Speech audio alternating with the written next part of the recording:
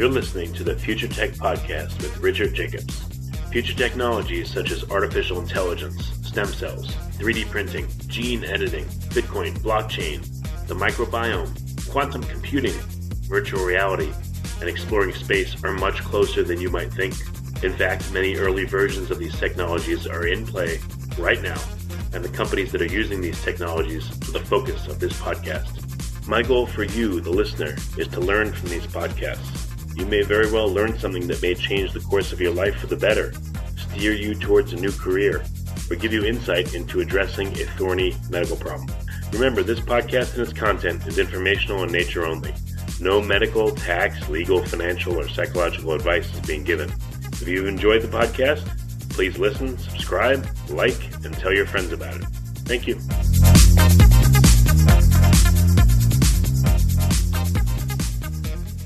Hello, this is Richard Jacobs with the Future Tech and Future Tech Health podcast. I have Joseph Zawaideh. He's the head of a company called Levitate. We're going to be talking about upper body exoskeletons for active professionals and trade workers. Sounds super interesting. So, Joe, thanks for coming. Thank you for having me. Yeah, if you would, tell me how did you ever come to this concept? What's a little bit of your background and history? Yes, of course. Myself and my business partner are the two co-founders of the company. We both come from the medical device industry for basically all of our career. And in a prior venture, my business partner, Mark Doyle, he's the CEO of our company, and he is a serial inventor. And his previous invention was surgical instrumentation for the operating room for surgeons. Mm-hmm. And as he was developing that, he noticed an extensive amount of fatigue and musculoskeletal, excessive musculoskeletal loads on surgeons in the operating room. And, right. They couldn't do anything about it. So he realized that the only solution for this is a wearable upper body exoskeleton to help the surgeons. And that's where he conceived of the idea. He built the prototype in his garage. Well, quick question. What do you mean loads on, like if someone's doing surgery, is it because they have to extend the upper part of them over the table and it hurts their lower back? Or like what kind of problems do surgeons have that require an exoskeleton? If you look at the way surgeons operate for laparoscopic procedures, where they have minimally invasive operations, their arms are actually extended almost at shoulder level, maybe slightly below shoulder level, and they're holding onto these instruments and manipulating them for hours at a time. So it's actually abduction of their arms over the patient for hours, and that's where the fatigue happens in their shoulder, their neck, and their back. Right. Makes sense. So okay. It's almost like, an assembly environment, but here you're working with patients. So it was invented for that purpose. And as we raised a lot of private financing for the company. And as we started to promote our website,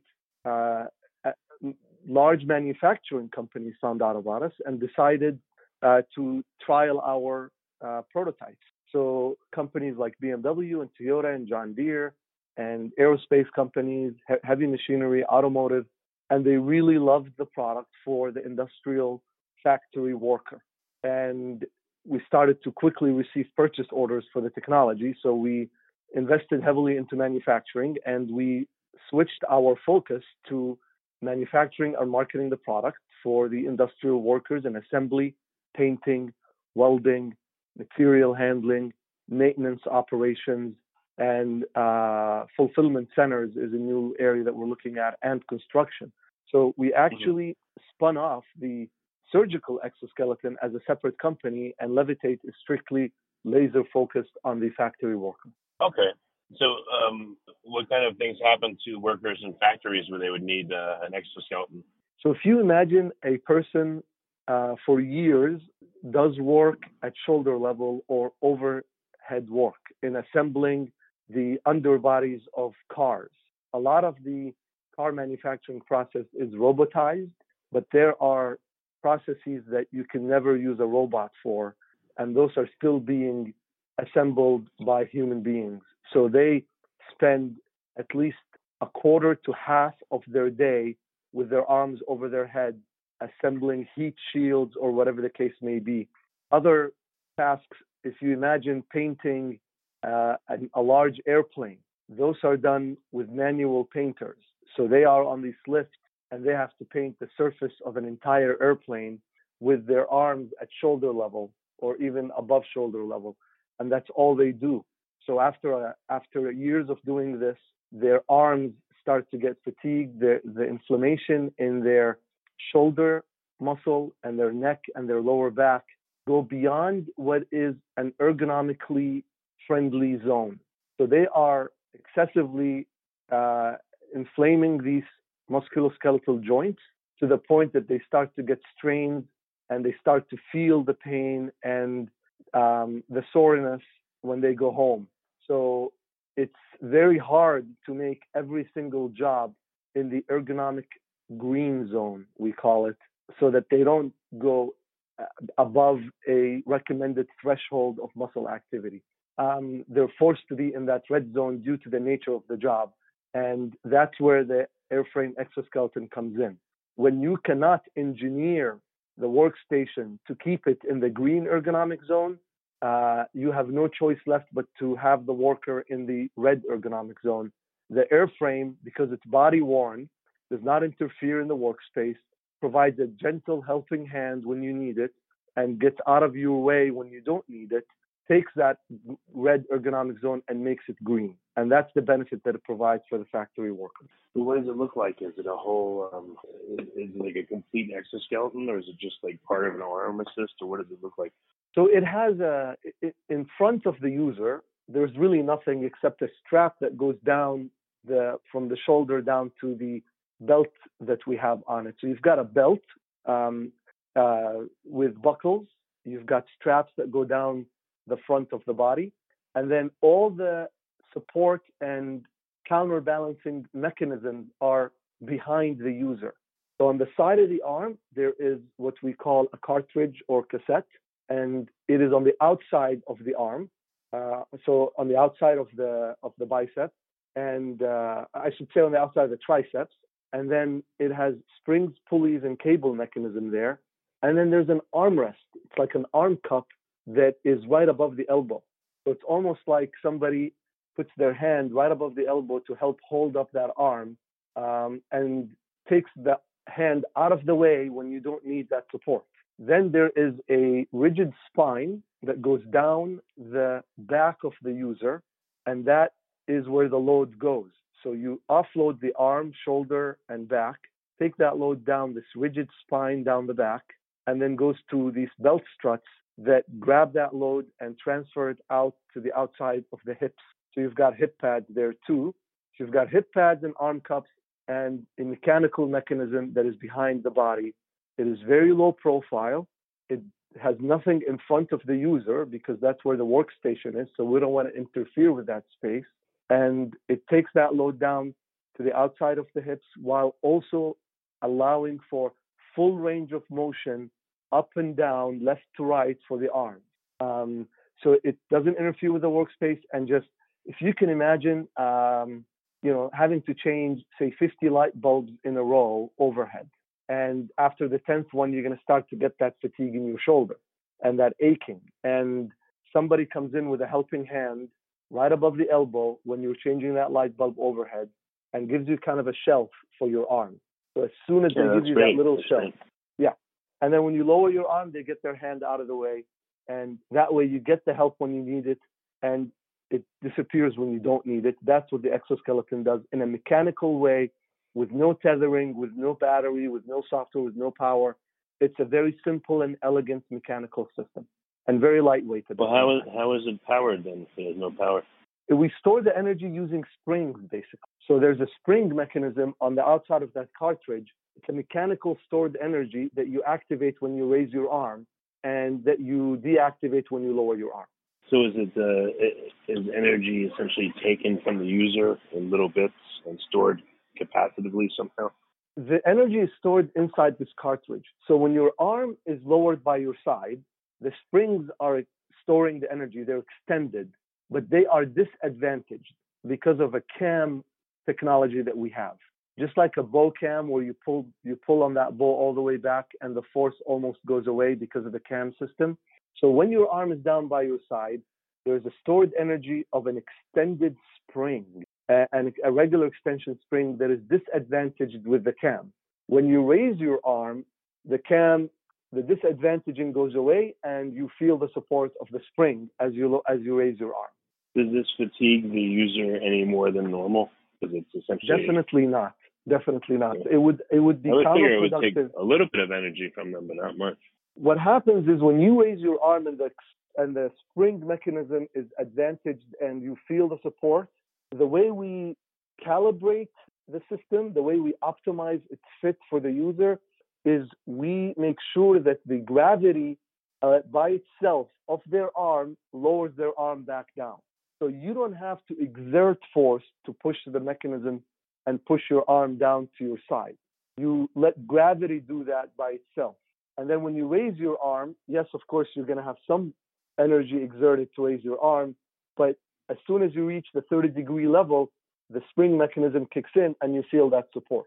So what we did, and this was actually done by John Deere and by Toyota, and Toyota actually put 8 muscle sensors, wireless muscle sensors on the shoulder, bicep, back, and neck on both sides of the body.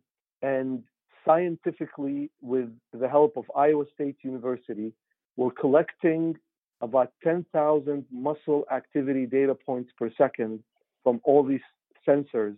And they compared the muscle activity with and without our exoskeleton. They wanted to make sure that we are not adding exertion to the user, we're only reducing the muscle exertion. And they wanted to make sure that we're not taking the load off the shoulder and taking it all to the lower back. So they proved for all these muscle activities that there was a 20 to 30% muscle exertion reduction in all these muscle groups that I named. And that is when they were convinced that we are not adding work to the user, we are only reducing the load. And they also proved that they're taking it from the red ergonomic zone that can lead to sprains and injury to a green ergonomic zone. So overall, because we're taking all the load to the outside of the body, we are not increasing any muscle exertion by the user, we are only reducing it. Well, even if you're taking a little bit of energy from the user, but giving them back a lot more somehow, then that, I'm sure that would be acceptable. But what's the feedback from users? Numbers say something, but what is the user experience? They are truly appreciating the technology. They are aware that they're wearing out their bodies, and when we give them a technology like this, they absolutely appreciate the benefit it's providing to them. Initially, of course, when you ask somebody to put on an aluminum frame that goes down the back, they're going to be resistant to the idea because they're not used to something like that. But once they actually get used to the system and let it do its job, and it's optimized for their body size and their arm size and the type of work that they're doing, they are extremely appreciative. We've had people that said they no longer feel the strains and pain at the end of the day. They go home and they don't feel sore at home. We've had a user that says he feels like he can now retire healthy because of the technology. A lot of these people that are in the assembly world, painting world, that do it for a living, welders that do it for a living, they retire, unfortunately, with musculoskeletal disorders. That's just the nature of the type of work that they do. So they are very appreciative, and they don't want to give the device back once they try it. Well, again, what have they noticed specifically? Any comments from them like, oh, I feel less tired, or, right off the bat, do they feel anything, or it takes a while? Like, what are some specific comments? The response to the ergonomic support the device provides is quite immediate. You will quickly realize that you're getting this very comfortable support for your arm. Their feedback specifically has been that at the end of the day, if they were to rate the muscle fatigue and aching in their shoulder, for example, from 1 to 10, they would say that every day I go home with fatigue level of 7 out of 10, or aching of 6 or 7 out of 10, 10 being the absolute worst. When they wear the airframe and they do their same job At the end of the day, they feel the fatigue level to be a 2 out of 10 or a 3 out of 10. That's the difference that the technology provides. That's amazing. It really is amazing. It's a great invention, and that is why we're getting tremendous reception to it, to the point that Toyota Motor Manufacturing made it corporate policy that exoskeletons for certain jobs that are in the red zone, the airframe exoskeleton is a mandatory PPE, personal protective equipment, just like safety glasses, basically. So it's making a very big difference for these workers that are exposed to these tough job environments. No, that's great. I was going to joke and say I should get my wife an exoskeleton for the kids. Yeah, we get those comments a lot, and they are actually valid. I have used our airframe to carry my baby when she was younger. So it's a very versatile. There are so many different jobs that can benefit from this. We are obviously focused on the industrial application, but a consumer version is in the future without a doubt. We strongly believe there are a lot of people, whether it's a shoulder injury, whether it's somebody that loves to do gardening, but they're an elderly person, hobbies, all kinds of bird watching. You just Google bird watching and shoulder pain, and you'll find it right away. So it is a consumer version friendly technology, not just for the professional welder. And one of those days, it will be in big box stores like Home Depot. So it is kind of humorous to say, what about this job or that job? But it actually is the case down the line. This is the first generation of airframes and much more to come down the line. It's interesting, actually. You might think it's silly, but consider a coffee shop or, I don't know, a factory or something like that. I wonder if the owner of the factory gets this for all their workers and they're required to wear it, if they would reduce their insurance premiums and their, injuries at work and all the other stuff. It could be a big play in that arena where, again, companies that use it, they get an insurance break and all that because of reduced accidents. That is a great insight, Richard, and we are definitely seeing that already. We're seeing it in a couple of ways. Let me give you an example. If you have to build a warehouse as a construction company, a large fulfillment center, say for Amazon, it's a 1 million square foot facility as an example, and you have to install 30,000 sprinkler heads. And then one of your installers tears his rotator cuff muscle. They have to go get surgery. They're going to be out of the job for 6 months, and workers' comp has to pay them 66% of their salary while they're staying at home. And whoever replaced them has to get paid, of course, and they may not even be the ideal person because they're not as good as the guy who injured his shoulder. So the insurance premium goes up. The insurance company is paying that extra salary. If that all can be avoided, most absolutely certain that they would buy the airframe to avoid increase in insurance premiums.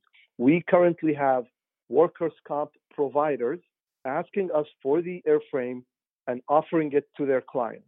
We're also starting to see workers' comp claims going down after the implementation of the exoskeleton. So you make a great point, and we're already seeing it because we have been on the market for over 2 years now, and this type of evidence is starting to appear. So that is a great point, and it is already the case.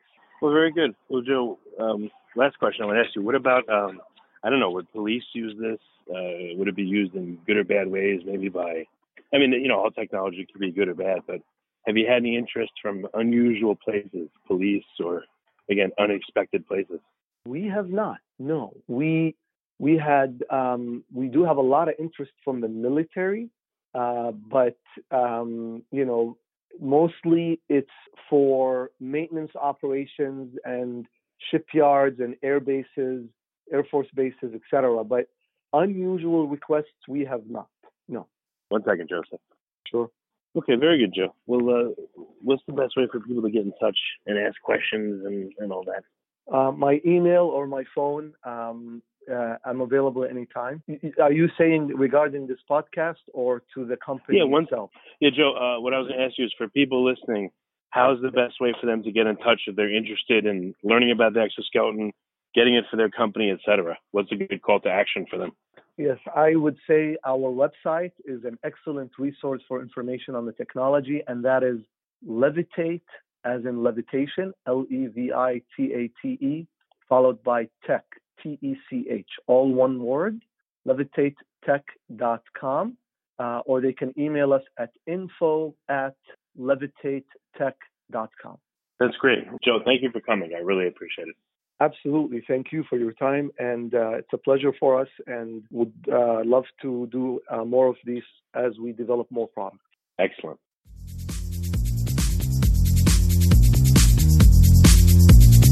You're listening to the Future Tech Podcast with Richard Jacobs. Future technologies such as artificial intelligence, stem cells, 3D printing, gene editing, Bitcoin, blockchain, the microbiome, quantum computing, virtual reality, and exploring space are much closer than you might think. In fact, many early versions of these technologies are in play right now, and the companies that are using these technologies are the focus of this podcast. My goal for you, the listener, is to learn from these podcasts. You may very well learn something that may change the course of your life for the better, steer you towards a new career, or give you insight into addressing a thorny medical problem. Remember, this podcast and its content is informational in nature only. No medical, tax, legal, financial, or psychological advice is being given. If you've enjoyed the podcast, please listen, subscribe, like, and tell your friends about it. Thank you.